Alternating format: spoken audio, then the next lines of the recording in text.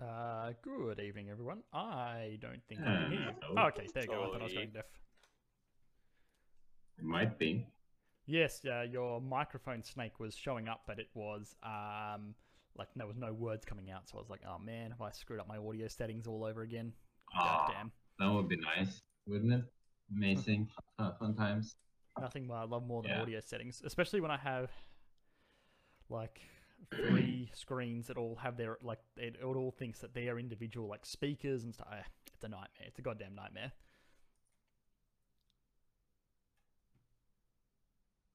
That's how it is. Alrighty. Well, it's kind of nice Hey, and what's up? quiet on the server tonight, which is excellent.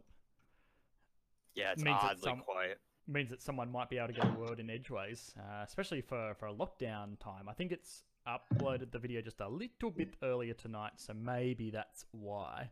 T- Tonight? What do you mean? It's 4 in the afternoon. No, Well, I know you're in Australia, it's actually in the but morning here for me, so It's 10 yeah, o'clock in the morning. isn't it like 7 in the morning for you, or nope, it's no? 1 I'm bad a.m. at math.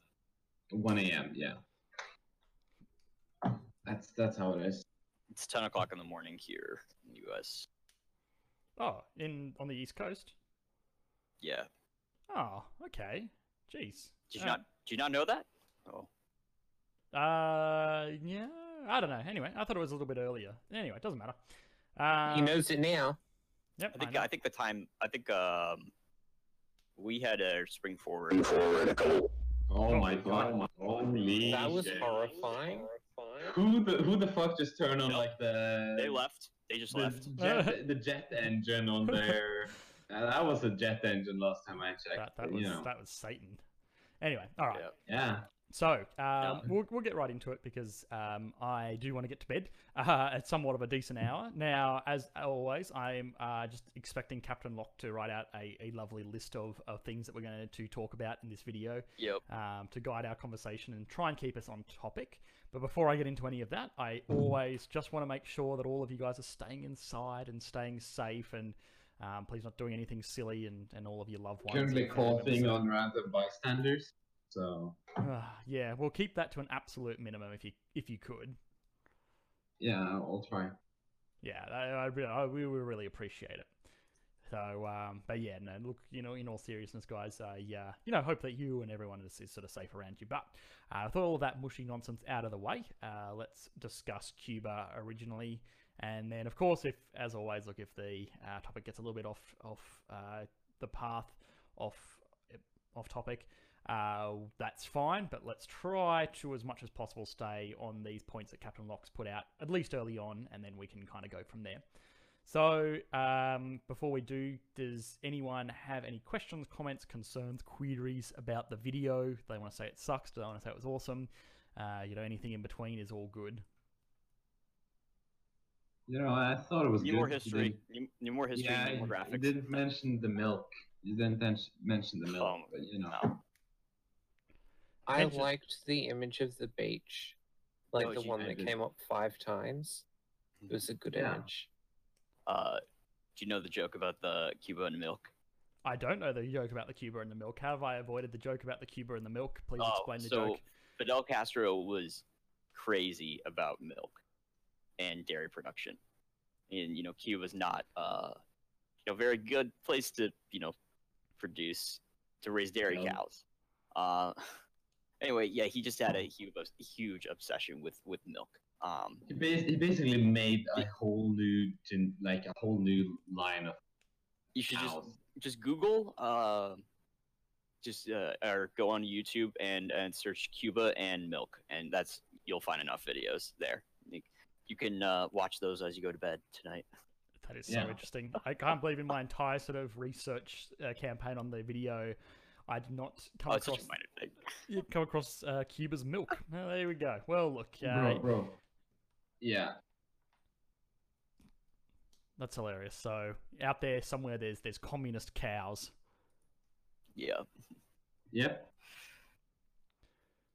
producing, I don't know, commie cheese and commie shakes. It's disgusting. Nah, it's alright. Yep. There's a lot of misinformation that goes around with Cuba.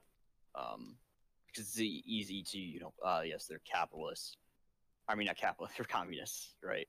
I mean, here in the United States, if you ask anybody what their perception of Cuba is, they're like, ah, yes, they're all commies and they all live in poverty, and they're going to nuke us one day, right? They're going to nuke us one day. That's true. And all that's not true. Well, yeah. So I mean, obviously, jokes on them. Chances are we'll all die before that now because the world's coming to an end. So. Haha. Yeah. Wreck. Wrecked indeed. So yeah, no, that's interesting. There you go. So we've added something more. So yes, okay, we can add that to the topic of conversation: the communist cows. After everything else. Yeah. So I think the really interesting takeaway from all of this is obviously, they followed a history of a country very similar to a lot of effectively Soviet states. They had their sort of workers' uprising out of they sort of came from being colonies or pretty oppressed people, and this whole communism business sounded like a really good idea, but unfortunately maybe it sort of led them a little bit astray, and they did sort of follow the path very similar to, well, you look at the Soviet Union at large, or China, or North Korea even to this day, but it's kind of in a different place than any other country in the world now, with its really unusual two-speed economy.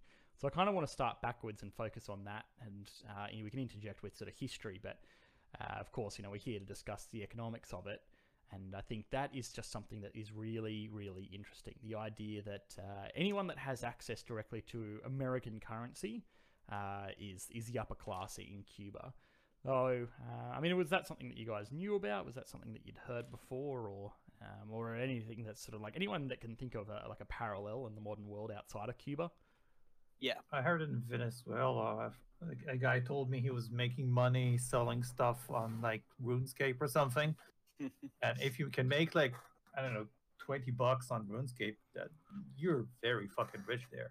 Yeah, that's true. The RuneScape economy. And that's sort of probably a classic example of it. That any kind of American currency you can get, you're going to do well with because, of course, in Venezuela there's hyperinflation and their currency is basically worth nothing. So US dollars have basically, for lack of a better way of putting it, become the de facto.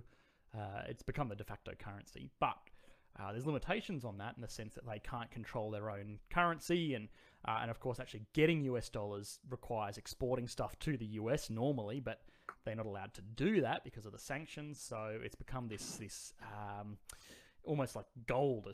It's really sort of scarce and hard to get and valuable to hold on to. So it's a weird kind of thing that they've got. I was sort of thinking, like, obviously, it's present also like in African countries or any countries that have where people typically don't trust their own currency, or they do, but they would prefer to have dollars over their local currency. And in the case of some African countries and rural communities, these dollars and also American coins are highly prized because they're robust and people will dry out dollars to kind of like reuse them, and coins are effectively very, very much exchanged around because, well, you can't reproduce them, and also they're pretty solid forms, like they're pretty reliable. Yeah, and it's hard to destroy a coin. Yeah, absolutely, it is hard to destroy a coin, much more so than paper. And it's interesting what we use for currency, isn't it, Captain Locke? If you see where I might be going with this. Wink. No, don't. Oh well, it's going to be announced soon. We got a. Oh, okay. Yeah, so just let the cat out of the bag. But you should do it at the end. All right. There's a big surprise for you guys that stay to the end of the Q&A stream. So, yes, wink indeed, and remember, currencies are an interesting thing. Okay, so outside of that, then I suppose we should probably potentially focus on what we sort of anticipate for the future of Cuba. Because Canna over on the YouTube live stream said, are there any future possibilities that Cuba might become a democratic state? A democratic in the sense of like, a democracy rather than, run by the Democrats. So it's a really sort of good question. Ultimately, is speculation, of course. Nice clarification at the end there. Yeah, nice well, clarification. It's important. yeah, I know. Well, look, we gotta cater to our American friendos. So, Yeah. I mean, what do you guys think with that? And potentially people that are, have lived through the history of Cuba. Like, I was too young. I wasn't even alive in the time of the Soviet Union. So it's not something that I'd necessarily sort of witnessed them at their full force or see them through a sort of transition in my lifetime from, what they were to what they are today. And that helps you extrapolate what they will be in the future. Potentially someone in America, because they sort of have it, it's a lot more front of mind what they sort of anticipate for the future of Cuba. So what you're saying is, are there any boomers in chat, boys? No. Yeah. Maybe. Nope. They're all hunkered in their bunkers. I really wish I had gone on this trip to Cuba offered by my university, because it's a chance to, visit the Cuban government and study policy there, and because they're trying to open up relations. It was all part of it was associated with Obama's goal of opening Cuba up to Americans, or opening America up to Cubans, vice versa. But that all got shut down with the Trump administration, so they don't do that program anymore. So close to. And that's another thing to Americans. What's the actual arrangements with going to Cuba and buying Cuban stuff? You just can't do it, can you? You still can't do it. I think you can't. I've looked at this a long time ago, 2010, because I found it just absurd. Like, there's this country literally next door, and we can't go to it. Yeah, you can't. I'm gonna look it up right now.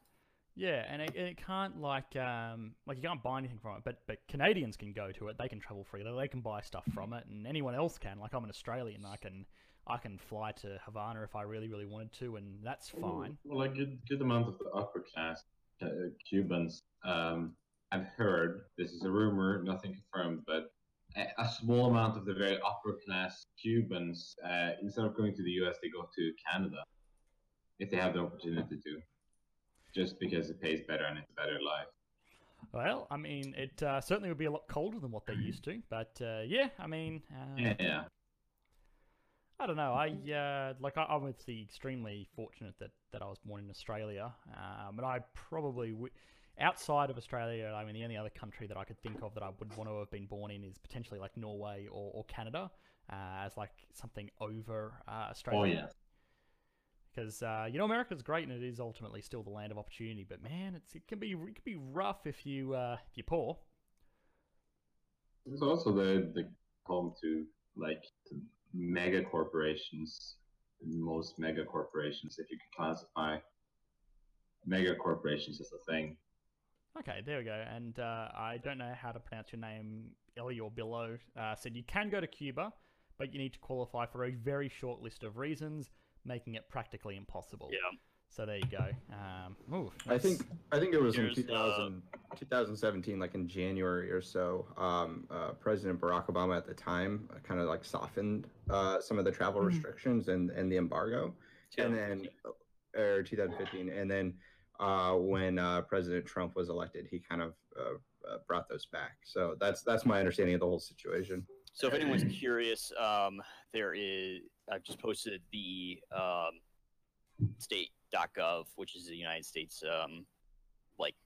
for everything international related. This is where U.S. citizens go to look at information. And so, at the top, quick facts, saying tourist travel to Cuba remains prohibited. You must obtain a license from Department of Treasury, or you must fall into one of 12 categories of authorized travel.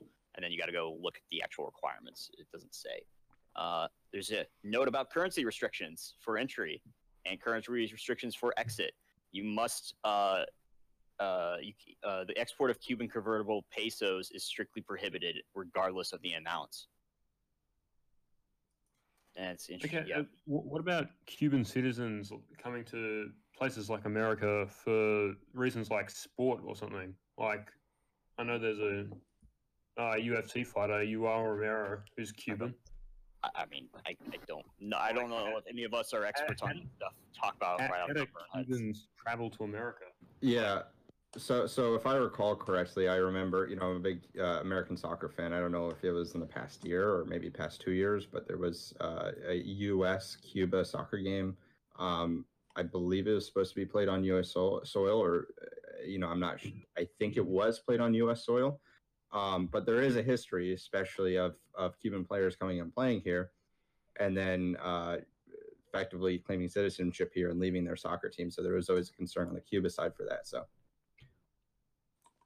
Oh, I guess. Yeah, that could be. There's interesting. another official state U.S. relations with Cuba, which kind of just outlines, some more information. There's another one. I mean, these are all. Elior Billow had a good question as well. Sorry, I was just looking at the second part.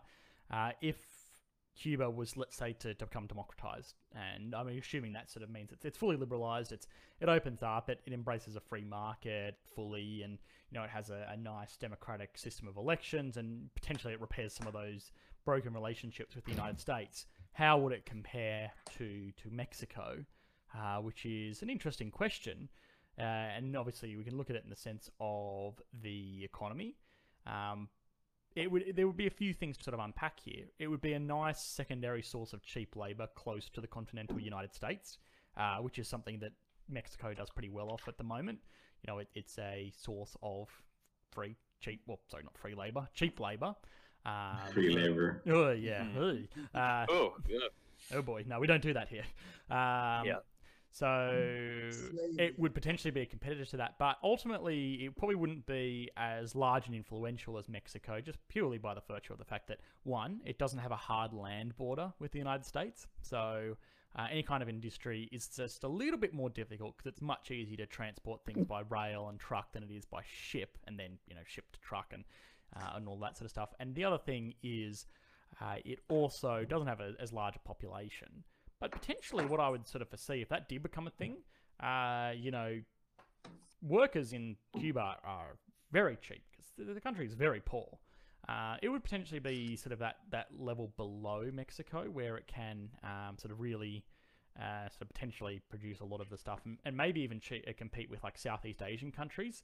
And because it's much, much closer, it would probably be sort of more competitive. It would be really, really interesting. And hopefully that would mean that it would be able to develop as its own sort of wealthy nation. But, only time will tell if that could actually happen. But there's absolutely no reason that it wouldn't be able to develop just like, a lot of other Southeast Asian nations or other, countries that have sort of, I suppose, shrugged off the shackles of communism.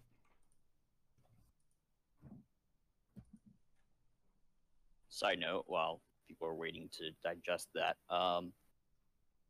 in 2000, remittances from the United States estimated $3.5 billion in 2017 to Cuba. They play an important role in Cuba's state-controlled economy. That's interesting. So, we can't. I don't think people can remit money to America, but from America you can remit money into Cuba, and it seems that the United States administration allows that. So that's a huge number for remittances. Like that is not something to scoff at. That's significant. I don't know. Have you ever talked about remittances in your videos?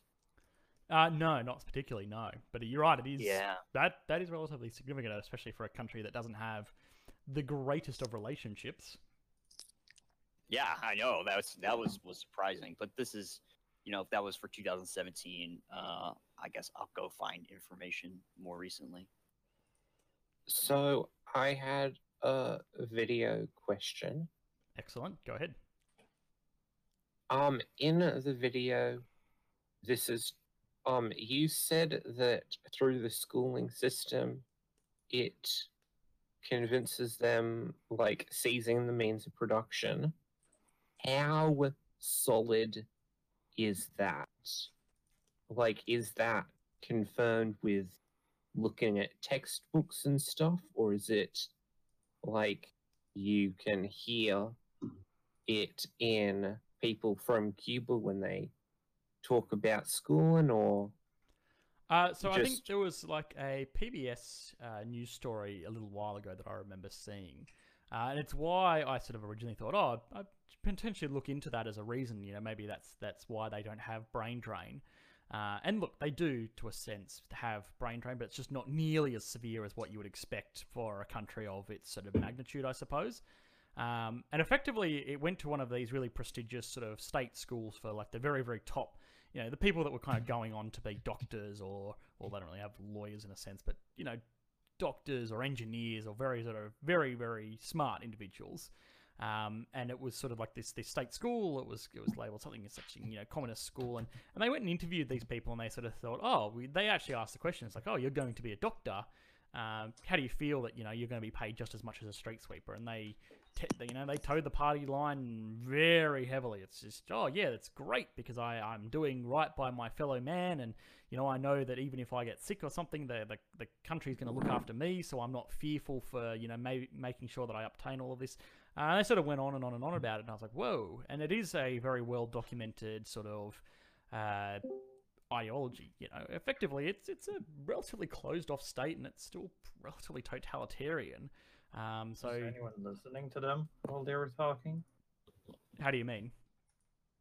Like, when they gave their answers, was anyone who could potentially be very unhappy about their answer? Right. Yeah. Well, I mean, obviously, it would be Good point. yeah, it would be up there on it would be up there on like PBS. So potentially, yeah.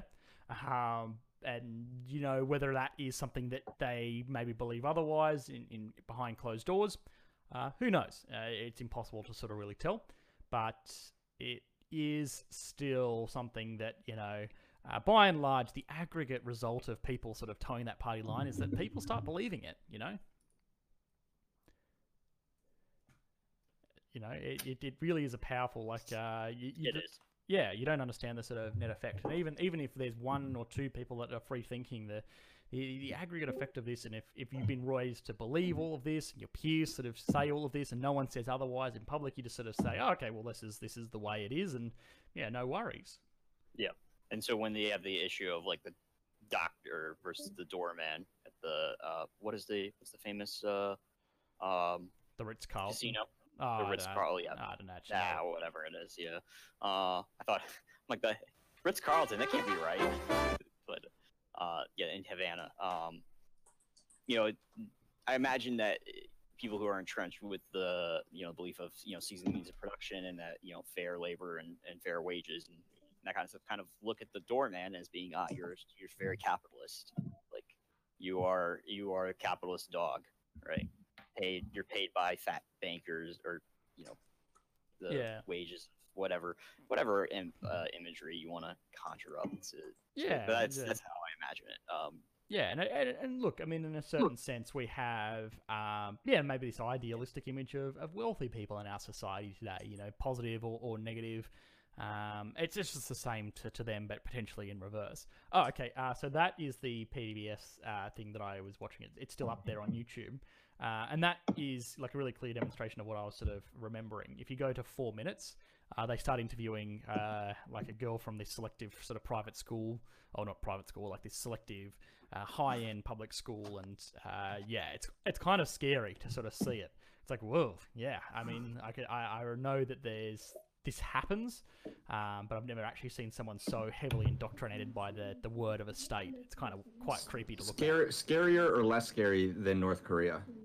Oh, it's much less scary than North Korea. Yeah. I don't think any very little holds a candle to North Korea. When you're picking up somebody in the background, somebody want to mute right now. Anybody? Yeah, it was Drew, that person. Yeah. Obviously, it's much less severe than North Korea, but it's still there. You know, it's something that, you know, potentially they get away with it a little bit more because they're not as militaristically hostile and they're not quite as closed off. You know, at the end of the day, they are still open for tourism and all that sort of stuff. But you know, it's still can't be forgotten that it does control the will of the people. It's an authoritarian state.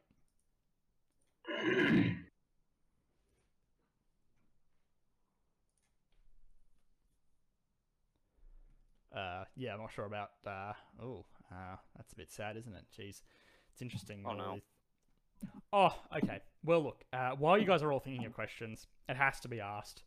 Boris Johnson. I know this is completely off topic. I'm derailing my own Q&A session, but thoughts, opinions. Like, my goodness gracious, that's got to be the biggest news since we last caught up last Q&A session, right? I remember reading about it, and I said, I don't give a fuck. Excuse my language. Yeah, but... I think like Prince Charles got it as well. Yeah, So- but I mean, Prince Charles is obviously important. He's the next in line to be the head of state of the United Kingdom, but he's a It would be a little worse yeah if he's a Boris Johnson died.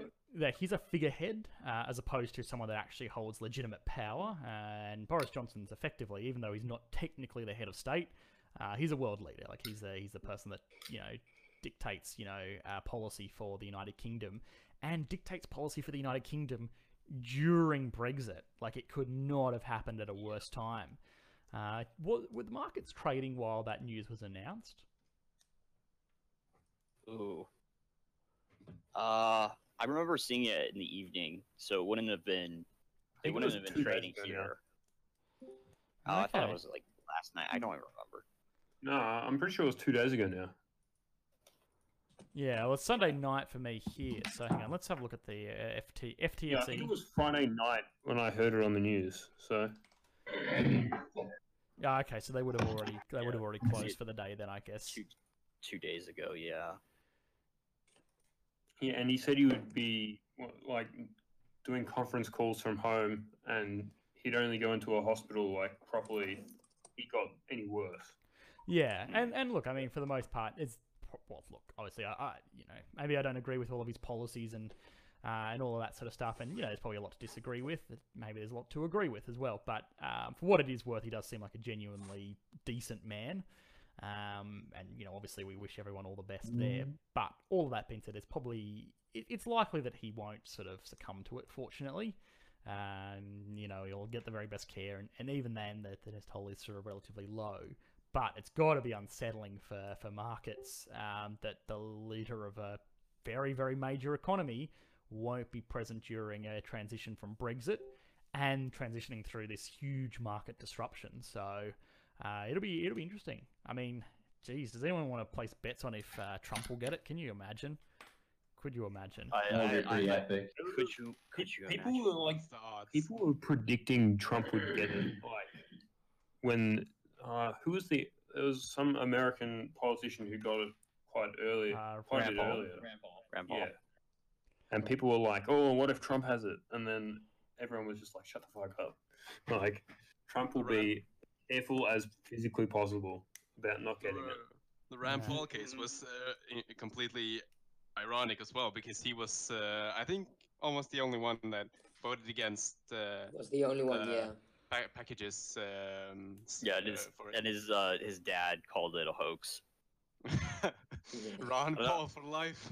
I think this is just there's some divine 2020. justice in this. I don't know. I don't want to. Oh yeah, and then there was the what you call it, Iranian like theocratic leader who said that what you call it, it was coronavirus was some plague from God, and then he got it.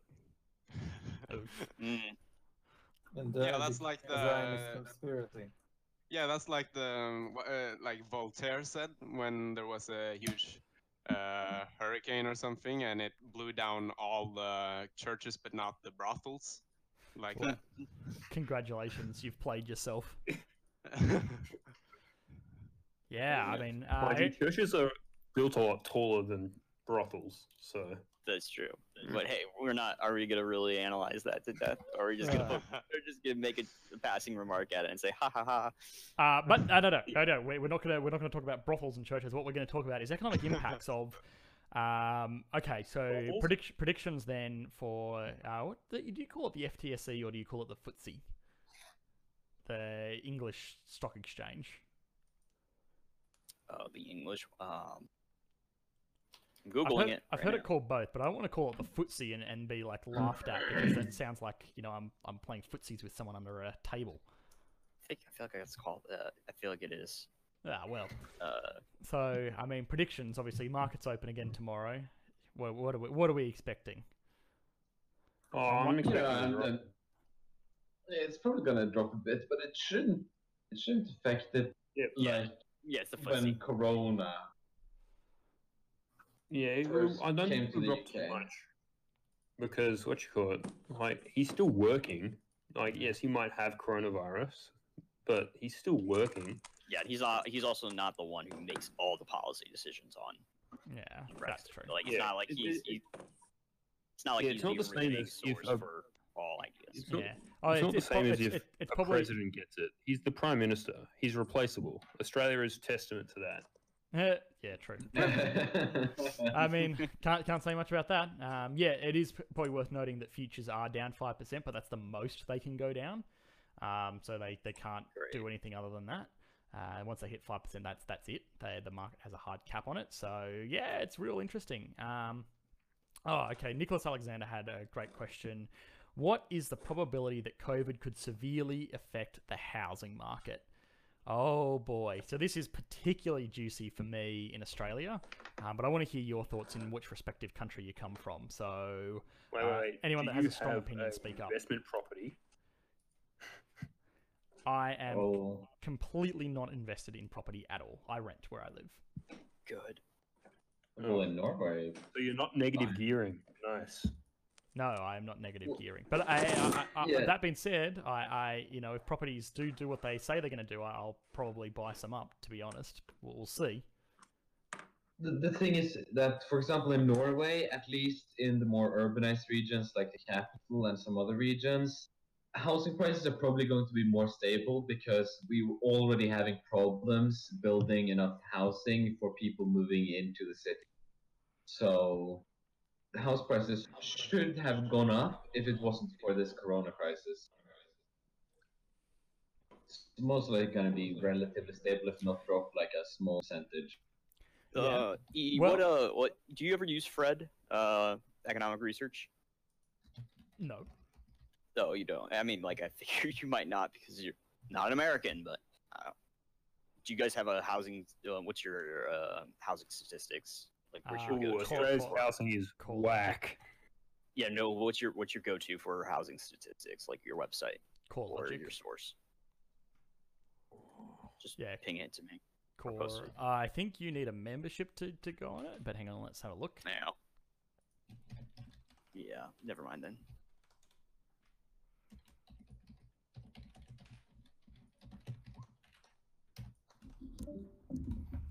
There you go. I mean, that's what it is. It's mainly used by banks and financial institutions for valuations and property reports and things like that. But there you go. February 2020 Home Value Index. So housing values surged by 1.1%. Oh boy, I feel like they're going to be a very different tune for March, but we'll see. So yeah, I mean, it is one of those things. Now, someone said something about in Norway, like Oslo. And sort of city centres around the even sort of Scandinavian countries that they couldn't keep up with demand. A really interesting sort of theory that's come to the front of mind is you guys have Airbnbs in Norway? Yeah, Right. we do. So here's something that was kind of it was really interesting. The sort of flow and effect from this is obviously people that have Airbnb properties, it's basically like another form of investment property. You're just renting it out to tenants that are short-term stayers as opposed to long-term stayers. And the idea is obviously it's a little bit more work because you need to find new people every sort of week or month or whatever. But you get a little bit higher returns. People pay more for 1 week in an Airbnb than they'll pay for 1 week in a standard rental property. Now, of course, there's a lot of people that have done that because they want to maximize their returns from their rental properties. But unfortunately, now all of these rental properties are, you can't rent them out to Airbnb people anymore because nobody can travel. There's complete, travel bans from pretty much every other country in the world. So no one's going to be going on holiday in Norway anytime soon. Now that sort of leaves these people in a bit of a predicament. They still have to pay mortgages on these properties most likely, but unfortunately they're not getting any income from the properties. So they have two options. The first is, of three options, I suppose. First is to do nothing, just suck up the losses, and some people will be able to do that if they're independently wealthy or they have an income source outside of these properties. And, that's fine, good on them. The second option is they can desperately try and put it up for rent. Now, at the moment, obviously not a lot of people are looking for new rent or anything like that, but maybe they'll get it, and maybe they'll have to offer something, 70% of standard rental price for what they would normally charge for that sort of property to a long-term renter, and, that'll incentivize people to actually move into it. But of course, there's going to be a flood of these sort of properties onto the market from all these ex-Airbnb properties, and that'll continue to drive down the price. And the other option is they could sell it. Now, no one wants to sell it in a time like this, but either one of those last two options will negatively impact the price if they need to rent it out at something that's below market price for what it is currently. Let's say they can only charge half rent. So if they were going to get $1,000 a week rent for a really lovely property, they're only going to get $500 a week. Let's say it's a really beautiful 5-bedroom mansion somewhere. Now, if everyone does that, they will assume that the average rental yield for a property has dropped by 50%, and that impacts borrowing power. Because when someone goes to an auction, oftentimes if they're looking for an investment property, they'll look at how much they can get in rent from that property, and that will impact how much they can borrow. If they can only get 50% of the rent that they were previously able to get, it means they might only be able to borrow 50% as much, which means they'll only be able to bid 50% as much. Now, this is a massively oversimplified example, but it goes to show how this supply of properties that can't be rented out to these short-term tenants will heavily push down the price of real estate in pretty much any country, especially touristy cities. So Sydney, has a lot of these Airbnbs, especially around sort of central Sydney areas, because it's it's a really good return on investment. And I imagine it's probably the same in a lot of other cities around the world. These will be flooding the market, and that will sort of, it won't be immediate. The housing markets move a lot slower than stock markets, because there's a much lower trading volume, but I have no doubt that they will sort of follow suit. If anything, I in Australia at least, my prediction is it will probably be more heavily impacted than the stock market will be. So I don't know, maybe that's just wishful thinking on my end, who hopes to sort of go and vulture up some properties, but yeah, we'll see. I mean, we will see. Yeah, I posted a graph of the daily home value index over the last 28 days in Sydney and Melbourne. Would you look at that? All right, but I need an explanation for what these metrics are. Change in the daily home value. So it's literally daily? So, wow. So it peaked in late 2019, and it's been going down. Oh, okay, so you can sort of see where Sydney, we got the rate cuts, potentially, helping a lot of people get into these properties. I think that's... So if we're looking from 2000 and the 11th of 2019, so November 2019, it's where it starts to sort of go down, and then it sort of shoots back up a little bit. I'm assuming that's probably because of rate cuts and change in servicing rules, which means that people could borrow more. Potentially that sort of pumped a little bit of faith back into the economy. And then it's sort of starting to go down again when people are starting to realize how serious this whole thing is. But you can see the sort of pretty distinct downward trend as regards to fear of the housing crisis there. The coronavirus crisis there. It's interesting. I don't know. What do you guys make of it? Because Sydney's kind of bounced back a lot harder than Melbourne did. I just Melbourne's just going down. Quick question on this. So is this for the change of the index? So like the daily, it moved by 3%. The index did. Is that? Because I don't want to interpret it like that. Because that's this is the 28-day change. Okay. Yeah. So they will probably take the price of auction clearance on Saturdays is normally what they sort of market between. I'd imagine that would be the individual dot points on that graph there. Yep. I'm dumb. I misinterpreted this. I now understand exactly what I'm looking at. Okay. Never mind. Don't mind me. I just had a brain fart. So yeah, you just got to wait a bit longer. If it keeps going down, maybe Melbourne and Sydney's housing markets will actually be normal. Yeah, it'll be interesting because let me explain to you how negative gearing works. So this is, again, the Australians have hijacked this chat, but that's all right. We'll get back on to Cuba. If anyone has any questions about Cuba, please just put them in the chat and I will immediately answer those. But until then, let's just sort of follow the natural flow of this discussion. So in Australia, the reason that house prices are so expensive is because investment into housing is super pushed by the government. Now, the idea behind this is that investing into housing is good. It kind of creates its own supply, right? In reality, not really. The idea was that they wanted people to build houses so that people could rent more cheaply and, it would make housing more affordable for everyone, and that would kind of be a win-win-win all the way around. So they introduced this thing called negative gearing, which is effectively where you're able to claim your own income, so regular salaried income, and then expense property expenses against it. So let's say I am a lawyer, right? Let's say I'm making $1 million a year. Okay, lucky me. That's excellent. Now, I am paying sort of 50% tax. So at the end of the day, I'm only taking home, $500,000 out of the $1 million I make. Sounds like a pretty shit deal, right? So what I would do if I'm a, cunning Australian lawyer and investor is I'd go and buy up 10 investment properties. Let's say a collective value of $10 million each. Now, the expenses related to that property, let's say they're $2 million a year, okay? Let's say it's very expensive properties. Let's say the interest rates are 10% and the upkeep and the depreciation on those properties works out to be another 10% a year. So I'm paying $2 million in expenses for those properties. Pretty rough, right? $1 million in expenses. Sorry, I confused myself. So $1 million in expenses. Pretty rough still. Now, what that means is to the government, even though I'm paying 10% expenses on that, and even though I'm earning $1 million, effectively, I haven't earned any income because it's fully offset. My income is $1 million. I have $1 million in expenses, which means my effective profit for the year is $0.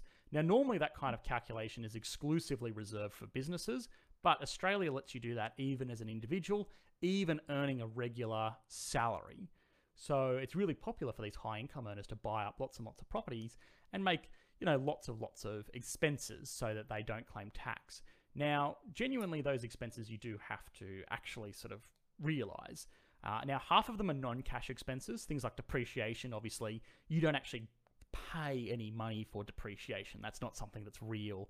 But interest expense is a big portion of that. And obviously, if you have to pay, 3% interest on $10 million, that's, $300,000 a year. So that adds up pretty significantly there as well. And people are happy to sort of pay this and actually make a loss on these properties because the idea is that these properties appreciate in value. If you bought $10 million worth of property in 2000, in 2020, even market conditions sort of maybe ignored, that would easily be worth, 20, 30, $40 million. Now, that's fantastic and good on you. Obviously, that in that time period, you wouldn't have made that. But when you go and sell these properties, let's say you sell $40 million worth of properties, you don't pay income tax on it, you pay capital gains tax. The capital gains tax on Australian property, if it's something that you own, is 15%.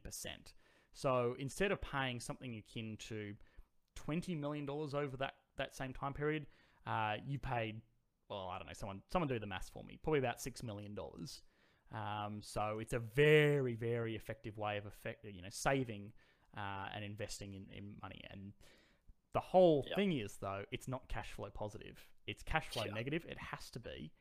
And that means that if, it's all fine and dandy if property prices keep on going up and the bubble keeps on, bellowing. But as soon as it goes backwards, a lot of people are left holding a lot of debt. Yeah, and it's also really bad for the people who can't buy property because it ends up people just buying property left and right. And as an Australian youth, I can tell you the property market is so hard to buy into. Oh yeah, it's fucking insane. I work with mortgages as part of my job, and it's unbelievable. People that are making, huge repayments on their mortgages. It's effectively how much can you possibly borrow. People effectively strapping themselves in for 30 years and literally assuming that, look, you know what, for the first 10 years of this mortgage, I'm going to live on beans and rice, but I'm going to own a home. Maybe at the end of that 10 years, I'll extend it back out to 30 years again, and then maybe I'll have a little bit more of a life. But it's absolutely unbelievably insane. I'll put it to you. If you guys want to participate in this, if you don't, That's completely fine. But I want to take a poll of people in the chat at the moment. So just type it out. Don't say it over the microphone because it will be impossible to hear. Do me a favor. Put your income in a month out in the chat, and then put in how much. So my monthly income. And then put in your chat On average, or yeah, on average, and then put in chat how much you pay in rent or mortgages. If you feel uncomfortable putting your actual income, I'm happy for you to put a percentage. What percentage? what if you live at pay home on. then? If you live at home and your parents don't charge you rent, it would be 0%. Let's say if you earn Easy. $10,000 a month and you pay $10,000 a month in rent, well, then it would be 100%. Or if you want to do it the other way around, then that's fine as well. Is this just like primary residence, or is like if you have a rental property as well? Residence. Okay. Wow, we have a lot of people living in their basements.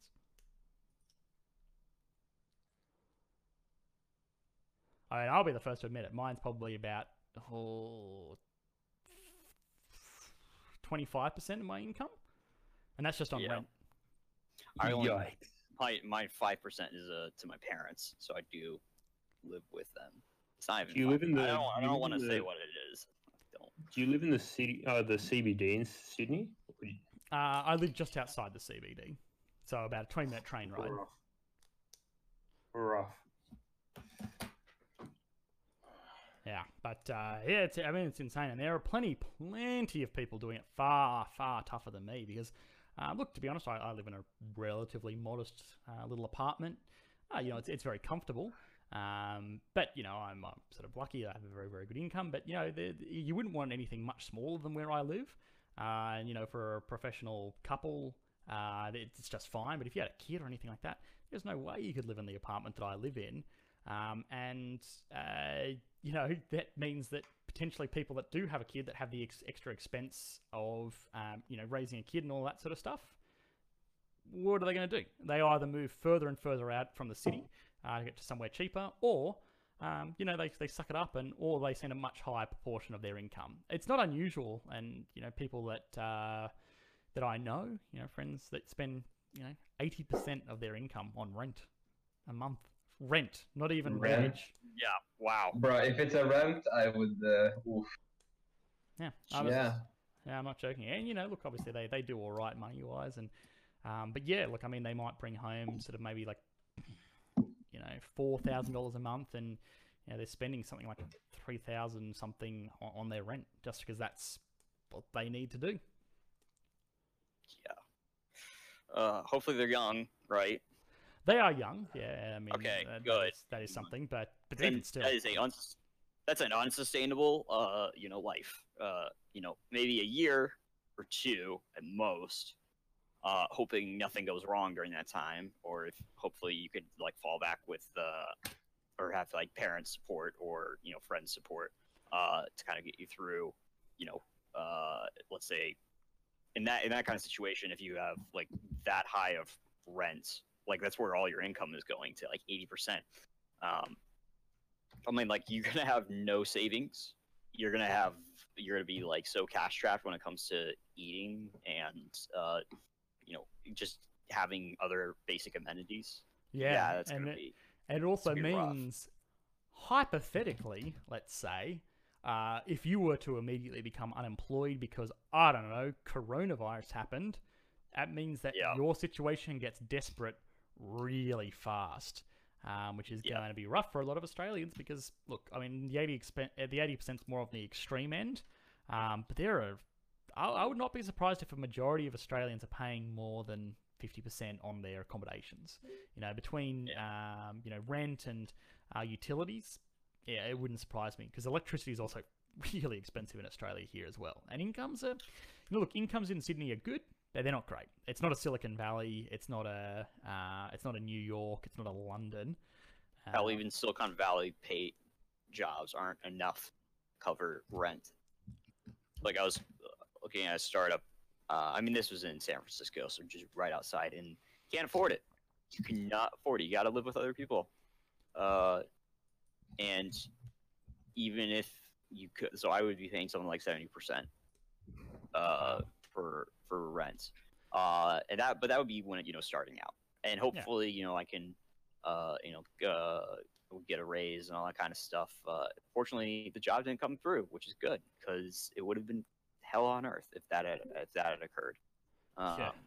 Yeah, I mean, there are people that literally just live on, live in their cars or live on boats and stuff like that around San Francisco, just because property is just unaffordable. It's insane. Yeah, and it's almost like maybe you shouldn't move there. Maybe the whole prospect of like you could find a better life elsewhere, like moving out into the country and paying very low rent. And... I think a lot of what people do with Silicon Valley is they'll move there for a year or two, and they'll either sort of work at a Facebook, Amazon, Apple, something like that, where they'll make a shit ton of money. They'll live like an absolute homeless person for those 2 years.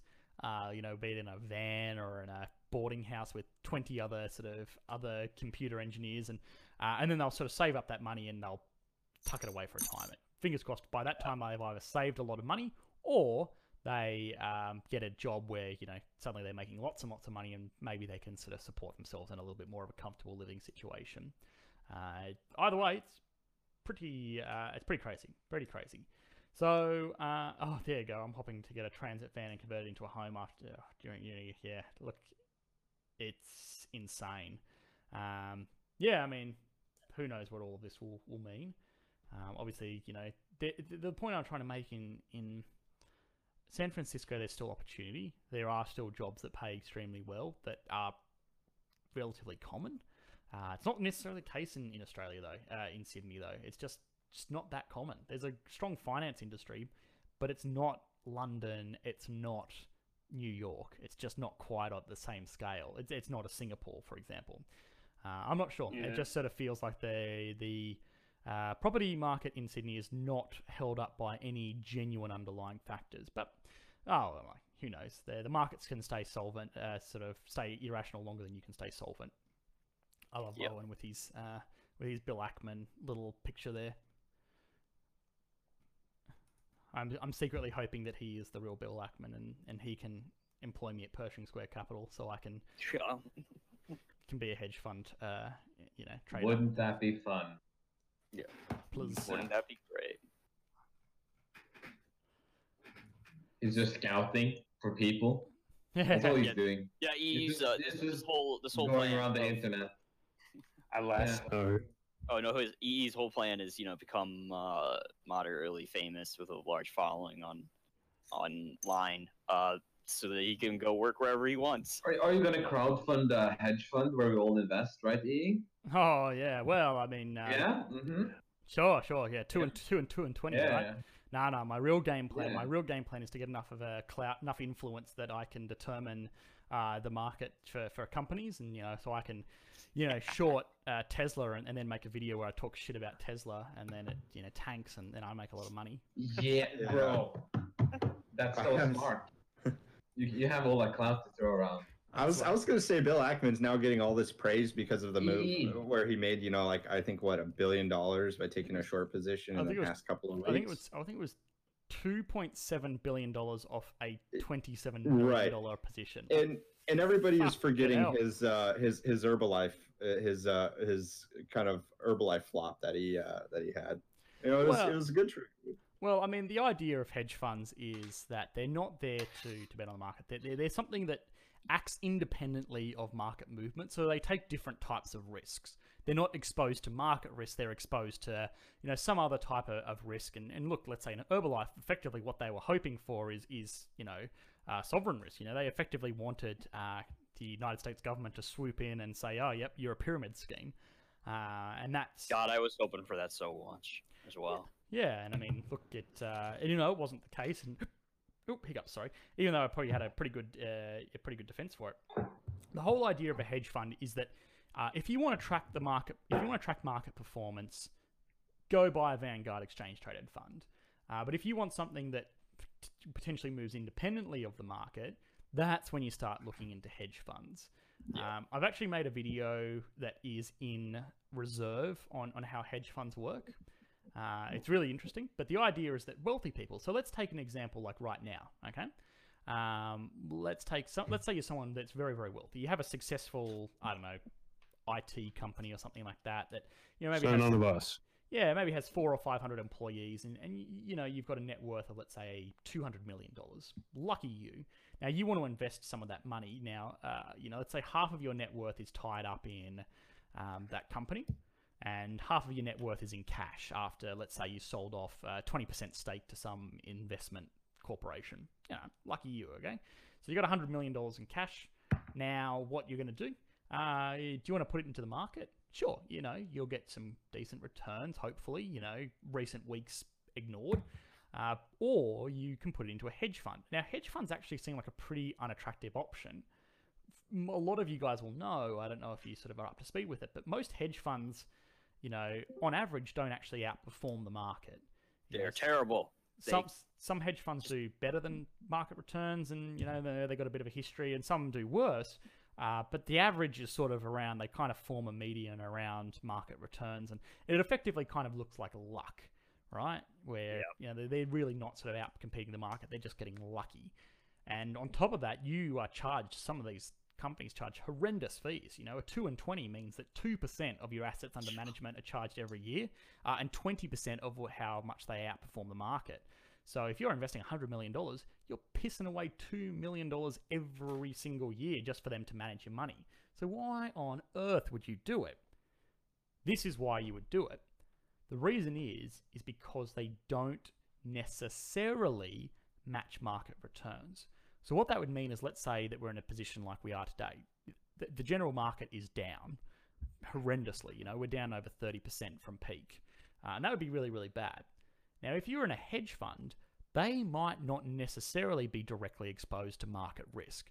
They would have taken out long positions and short positions, and maybe they're exposed to something like Herbalife being called a pyramid scheme, or maybe they're exposed to some other bizarre stock out there, or maybe it's some kind of weird future on, I don't know, toilet paper. Who knows? They expose themselves to different kinds of risks. And what that means is that hopefully, even though the world economy is doing badly, they might not be doing badly. They're independent. They act independently of the greater market. And because of that, it means that in a situation like this, you don't necessarily have shit returns during a time of crisis. So if hypothetically your IT company was struggling because none of your IT consultants could go to visit people because companies are shut down and people are working from home and all that sort of stuff, and let's say you need to pump $20 million into your company to keep it afloat during this trying time, you aren't forced to sell your asset position while the market's at the bottom. You can take it out of the hedge fund, and hopefully it's either doing average or above average, or if it's lower, it's not sort of lower at the same kind of market rate is lower, and you can put it in there. So you're not forced to sell out at the bottom of the market to keep your business afloat. So there is a little bit to be said for having something that kind of does its own thing and walks its own path in life, so that you can look after a business or take cash out at a time where it's not all going to be directly exposed to the market. I've done a terrible job of explaining that. I do a lot better job in the video, but I hope that makes sense. Yeah, there's also people who invest in hedge funds do so for a very particular reason, and that reason is mostly lost on your average person. There are tax advantages and lots of stuff. Tax advantages, and there's also just what they do themselves, like the hedge funds, how they operate. You kind of have to have knowledge exactly of like what's going on. And hedge funds are like try to do advertising for not advertise. What is it? Solicit these large institutions or wealthy clients, that kind of stuff, and they try to educate them on what they're doing. But for the most part, your average person won't be one of their clients. So your average person kind of just looks at that and being like, I have no idea what's going on, like with these hedge funds. The average person can't be one of their clients. Yes. To invest into a hedge fund, the average person, you have to be considered a sophisticated investor. Now, a sophisticated investor is someone that earns over $250,000 a year in the United States. It's different for different countries. But the other thing is, that takes out a large majority of the US population. But the other thing is, it's not worth it for hedge funds because of the extremely complicated way that investor ownership is structured. It's not worth it for them to pay the lawyers and the solicitors and the accountants to basically write up the documents for anything less than an investment of $10 million, and that's at the bare minimum. You know, normally, if you're investing in a hedge fund, you're putting in about $50 to $100 million. It's pretty crazy stuff. But all that is to say, and the hedge funds are also selective of who their clients are, because some hedge funds just don't want a particular brand of client. They don't want a client who's, for instance, a scaredy cat. They want a client who's kind of like understands that, what they're doing, and that sometimes they'll be moving. They'll take actions that seem to be not in the interests of the investor. Yeah, and they don't want just because it's just part of their overall strategy, and it's not because they're trying to move against the investor. It's just because that's just what's going on at the moment, at this time. Like, you saw it. The Big Short is a great example. I mean, it's a fantastic movie. I hope most of you guys have seen it. If not, go and watch it. It's a great example of it. So Dr. Mike Burry is basically running a hedge fund, a very, very small hedge fund by the looks of it, and he has Lawrence, who is obviously one of his primary investors. Now, the whole complication of this entire story is based around the fact that Lawrence is one of his major investors and wants to pull his money out of the fund. And if he does pull his money out of the fund, well, the whole position is going to be ruined. He'll go bankrupt. And he can't keep the short going. Yeah, and he can't keep the short going. And that's why hedge funds are so selective with who they do business with, because they don't want Lawrences. They don't want people that are going to be like, yeah, you're going to get my money out right now. They want people that are going to be basically ride or die. Because a lot of their plans and a lot of their movements, a lot of their positions depend on the fact that people are going to stick with it and trust them. So, yeah, it's an interesting thing. All right. So, we got a little bit off topic. I think we talked about Cuba for a grand total of 15 minutes. But I have an announcement to make before I go to bed. So, to all of you who are on the Discord server, you are sort of cordially invited, I suppose. And with further announcements to come. So, I'm inviting you all to be involved in somewhat of a social economic experiment that I will be documenting to make a feature-length documentary, hopefully in 12 months' time from now. What we are probably longer. What we are planning to do is to model a society that exists without cash. So effectively a cashless society. Now, not in real life. There has been no real tangible example of a proper functioning cashless society in the modern world, or at least not in the capacity that we could easily study. Outside of communes like, let's say, the Amish, outside of institutions that are completely shut off from outside society. Now, we want you guys to be involved in this experiment because effectively it is a human experiment. Economics is the study of human behavior, and it all means nothing unless we can actually get people that genuinely sort of care, I suppose, about benefiting themselves. Now, we're not asking you to come and live on a farm disconnected from all of human society. What we are going to do is run the experiment in EVE Online. So, for those of you who haven't seen the video, EVE Online is a massively multiplayer online role-playing game. It's very similar to, let's say, World of Warcraft, or I don't know, what other sort of, maybe Final Fantasy, whatever it is these days. The idea is it's one big server and it can sort of, encompass it. Now, a lot of people that may have played EVE Online or sort of are wise to the fact will know that EVE Online does have cash. It has ISK, which is a currency within the game. But what we are planning on doing is starting an institution within the game that is going to completely ban the use of ISK as a currency. So effectively, it's going to originate as a bartering society, and we're going to study the results. We're going to take an extremely hands-off approach to how the economy develops. I'm going to exist to just sort of overlook and study and sort of see how this sort of plays out. But the more people that we have contributing, the better the results will be. At the end of the day, if we only have 12 people, it's probably not going to be much of a society. It's going to be more of I don't know, a clan, and that's no interesting for anyone. So the more people we can get, the better. Captain Locke will probably take a leadership role. Who actually does end up as leaders, we're going to hold democratic elections for it. So that'll add an extra layer of complexity. To people that don't have EVE Online, it's easy to download. You can play for free. So there's no reason to be completely locked out of it. I'm sure Captain Locke will be able to organise buddy invite codes for people as well that he can sort of look at. I think it gives you an extra 1 million skill points or something within the game, so that's really good. And it's just going to be something that's quite different, I suppose. Maybe the results will be really interesting. Maybe the results will be really boring. At the end of the day, it is going to be something that's going to take place over the course of a year.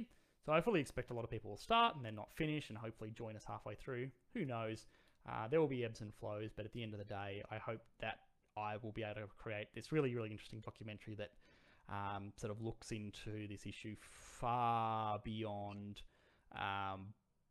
you know, just a surface level video game, and actually sort of looks at the human aspect of it.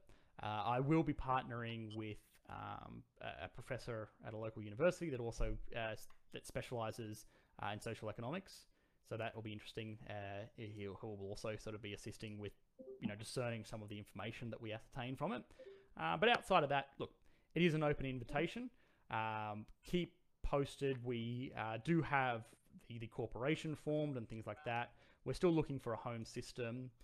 It's all going to sort of start and kick off probably within the next week. It's an ideal time, I suppose, while half the world's in lockdown and we've got nothing better to do but play video games.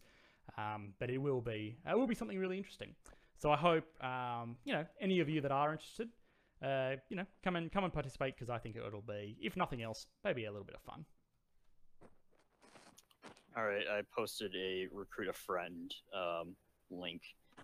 EE, I need to talk to you for a brief second. Jump down to exclusive. Are you good with that? Sounds good. Other than that, oh yes, that's a good question as well. So the people that are up to speed with it, originally it is going to start in the high security space with the intention that we will move and claim our own sovereign territory once the little cashless society is powerful enough to actually defend our own sovereign space. Cool beans. All right, I will love everyone leave you guys. That's the end of the stream for tonight. So thanks all, and apologies for the little tangent at the end. I just wanted to be the first to kind of announce it to you all. Outside of that, thanks for participating. I hope you enjoyed the video, and I will see you all soon. Good night. Next time.